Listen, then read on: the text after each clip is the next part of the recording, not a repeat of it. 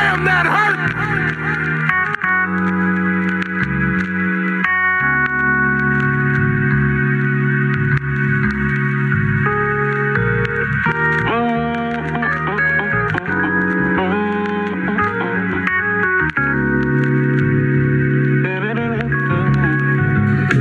Simply amazing, perfect in my mind, no faking. I get lost in your eyes, I'm gazing, heart unoccupied and vacant, trying to find my way in. Simply amazing, get tired of your heart being played with. My journey of self-discovery started about 1 year ago as an adult, when I unsubconsciously submerged myself with things that kept me from A, God, and B, myself.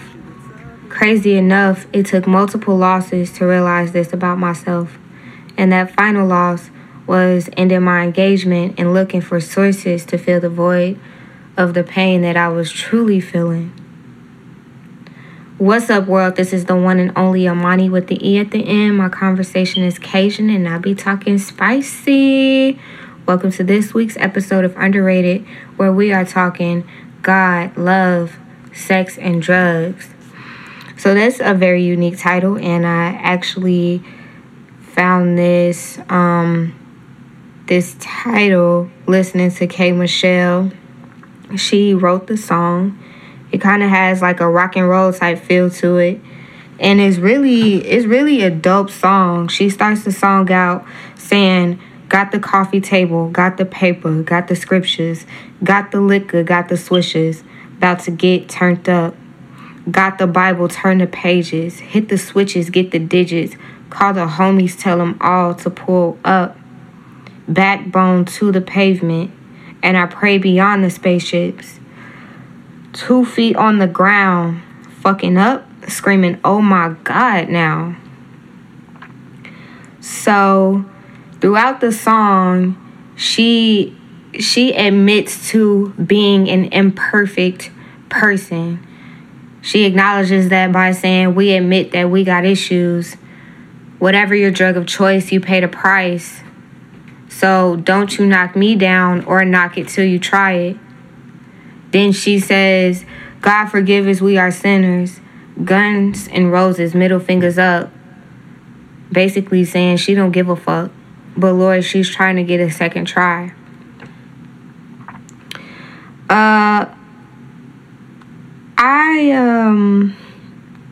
I find this song to be interesting because perception changes over time, and I'm a firm believer that it has everything to do with what you're dealing with in that moment. So how I perceived this song when I first heard it versus how I perceive it now is totally different.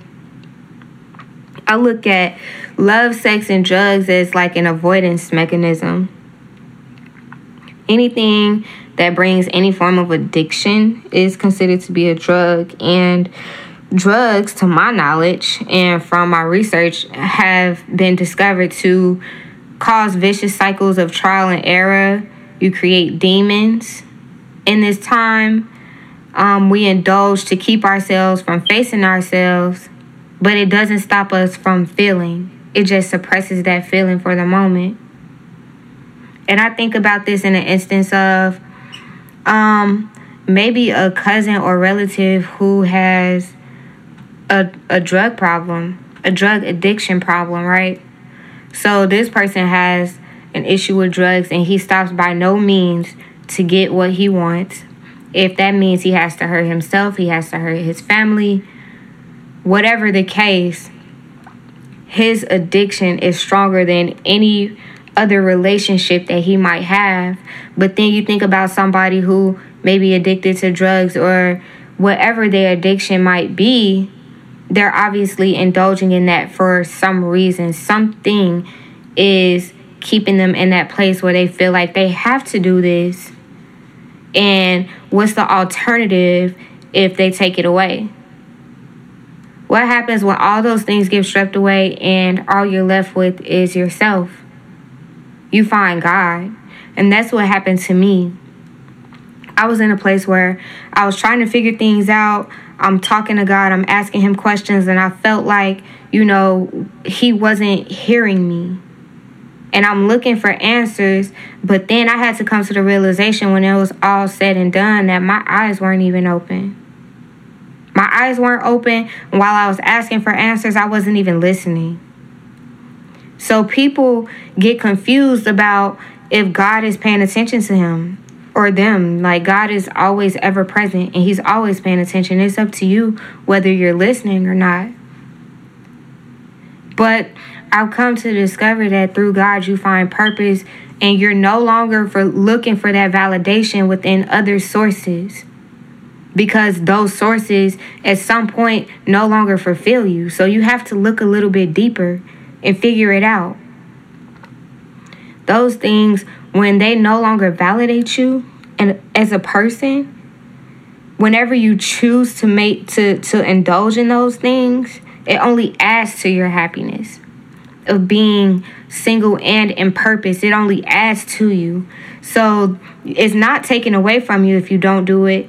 And it only adds to you in a sense that this is what you want to do. It's not because you have to do it.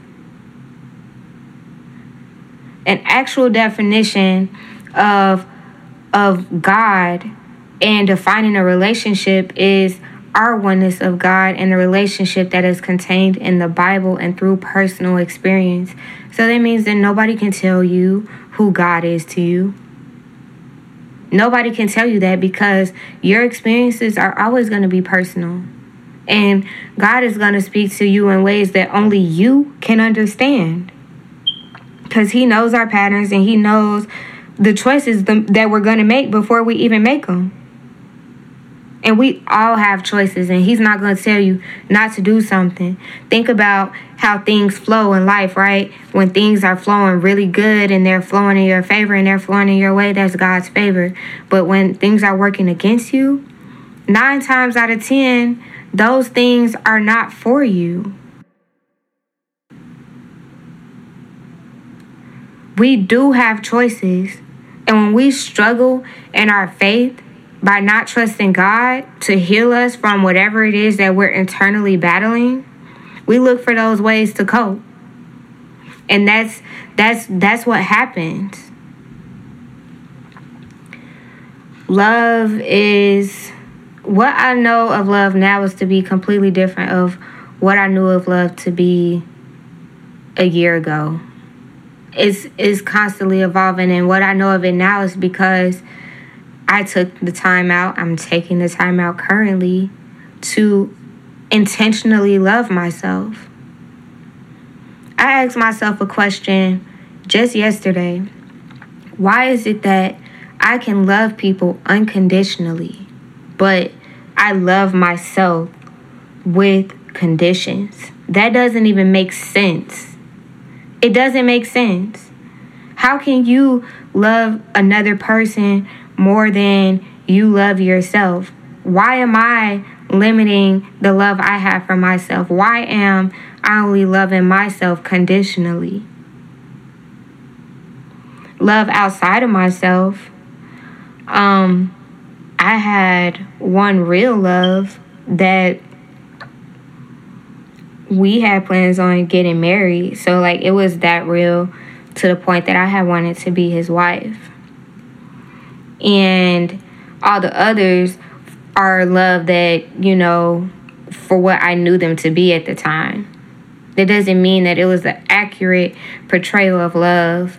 And now that I look at it being more wise, I feel like that love was really just lust. Because love gives to you, love clarifies, and it always thinks of others. Love sets you free and it liberates you. It builds you up. Love seeks total communication, is never going to leave you lost and confused. Love allows you to be open to life. It sees you as a person. And then outside of that, your sexual desires are infused with God's love. Meanwhile, lust manipulates others for the purpose of meeting one's own selfish needs. Are the intentions clear? Does it grasp you? 9 times out of 10, I know, at least for me, most of my lustful experiences were non-emotional experiences. And I would actually avoid it. Like, I'm not trying to catch feelings. It breaks you down. It enslaves you. It's selfish. And it clouds your relationships. It causes you to be closed off to life. And you only see parts of a person. Because when you're in lust, you can see all the red flags in the world, but you're going to ignore them. And I know we've all been there. Because you like how this thing makes you feel. You maybe like where it's going. But ultimately, you end up being confused. So it's important to be careful who you project your clouds on. And sometimes we don't even know that we're carrying that shit. Sometimes we don't even recognize the baggage that we're carrying. And we don't know that we're carrying it because instead of tending to our own egos and feeding it with knowledge, we feed our egos with our own desires, while our desires validate our egos. And truthfully, you cannot meet someone past where they have met themselves. So lust causes you to have misplaced confidence about where the situation might be going. Whereas with love, things may get rocky. You might have some ups, some downs, some highs, some lows.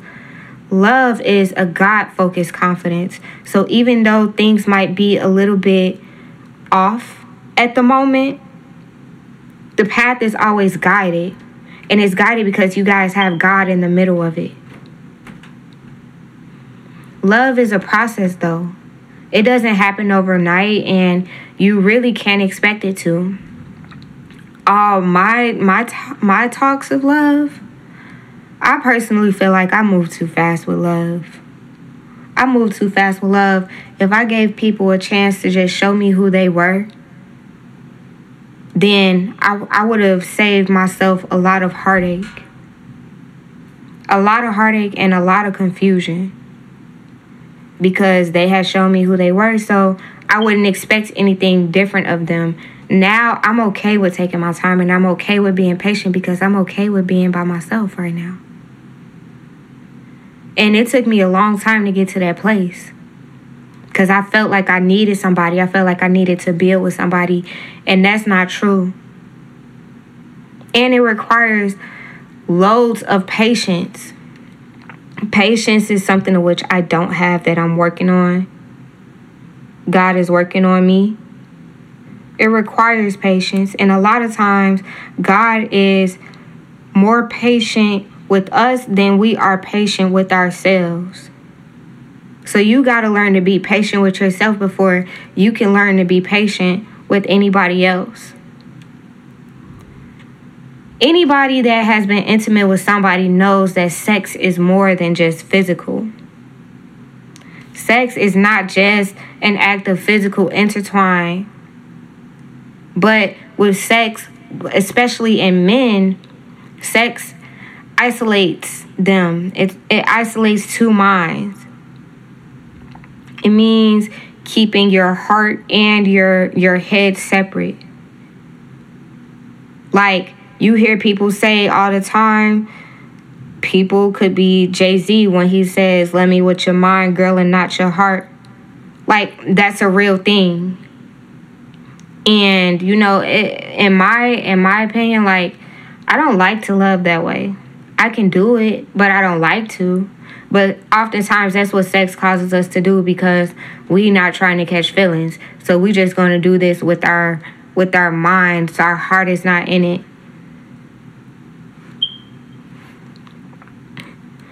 Sex creates soul ties. And the invisible threads have the strongest tie. Little do we know, sex is spiritual in a sense of, have you ever slept with someone and after you slept with them, your energy was different? Your energy was different, your aura was different, and your overall being just felt different. That's because whatever that person was dealing with, whatever that person was carrying, you now are carrying that as well. It's also spiritual in the sense that God created sex to be beautiful. God created sex to be a sensual bond. It's a sensual bond that ultimately has the fulfilling act to bind two souls together. But confusion of the heart comes when there is connection without commitment. I'll run it back again for whoever that just went over your head for. Sex for me became a form of physical dependence. That was my drug, if you guys were wondering. I was like, it wasn't like, I had to have sex every day, but it did get to a point where my heart and my mind were separate. And, doing it without feeling like that's not really a good feeling when that's not genuinely who you are, or genuinely what you want. And I used to always think about the song Bad by Wale and Tiara Thomas. When she talk about, is it bad that I never made love? But she sure knows how to. And she'll be bad. She's not good for you. Like, that was whole time me, in a way. Like, I could see myself in that song. Like, real talk, when Wale says, she hurt feelings, she break hearts, she stay quiet, she plays smart, take pride in going out, getting hollered at and saying nah. She's no saint, but she don't pose. She don't wear makeup by the bolo. Riding through Lakeshore with her nose up. She don't really date much because it slows her up. That was really me. That was me, literally. So yeah, when I discovered that, like, not as a teenager or coming into adulthood, but actually in adulthood and being that person that I didn't want to be anymore, that's when I knew it was time for me to make some changes. That's when I knew it was time for me to make some changes. And you cannot judge me, because my struggle isn't your struggle and your struggle isn't my struggle. So you can't judge me based off my struggle. Now back to drugs as an addiction. When I researched it, I discovered that drugs has the characteristics of chronic relapsing disorder. Put that in the content of sex, I would think about that as that comeback, that addictive sex that you can't let go of. Compulsive drug seeking despite harmful consequences. Let's take sex out of the picture. You think about sex, you think about toxic people, damaging habits. Sex, damaging habits that you cause upon yourself. You got to do some soul searching and figure out what type of toxicity you have within your body. Because we all have some. So be careful who you make an ashtray of your habits to. Be careful who you dump your shit on. Because if you confront the situation in a real way, a lot of things could be avoided if you just be real about where you are. And you confront those damaging habits that you have within yourself so you don't inflict that on another person. Drugs can also form long-term mental illness effects. And one of those being a co-occurrence disorder that can manifest, where a user becomes addicted to the substance that makes them feel better about their problems. So if you think about diced pineapples, they say, call me crazy, shit, at least you calling. Feels better when you let it out, don't it, girl? I know it's easy to get caught up in the moment when you say it because you're mad and you take it all back. Then we fuck all night till things get right. At the end of the day, God loves sex and drugs is ultimately about trust, control, vulnerability, ego, confidence, and transparency. The beauty in this process is that for every trial and tribulation, It has shaped me by force into who I am today. I'm still learning, but I'm evolving daily. I'm learning how to trust God's process because it's God's plan. I'm learning how to trust myself in the process. And then I'm learning how to trust the process of it all. It's a struggle when you're so used to being in control. But what happens when you come to the realization that you were never in control all along? The ultimate struggle is surrender, but it's necessary when you're tired of going through the same cycles.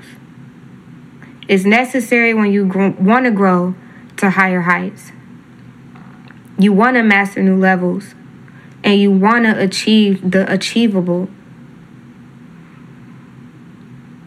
Let go of your ideas of people. Stop adding definition and connection to an unequal commitment. Stop creating stories of people and who you want them to be. See them for who they truly are. Because they're going to show you if you just take the time to listen. Make sure you're aware of yourself. You're good, you're bad, you're ugly. Some questions to consider when you find yourself in compromising situations. What or when do you find that you compromise your truth the most? We'll conclude this week's episode with the ending quote. God made me. He has prepared his good work in advance for me. By his obedience, I will walk one step at a time. Be sure to follow us on IG, Twitter, and Facebook at Underrated Pod. Give me some feedback. Let me know that y'all feeling the vibes. Make sure you like, comment, subscribe. Let me know what y'all think. You can follow my personal Instagram at _GVC Arts. Let's have us a good week. Let's continue to rock this thing.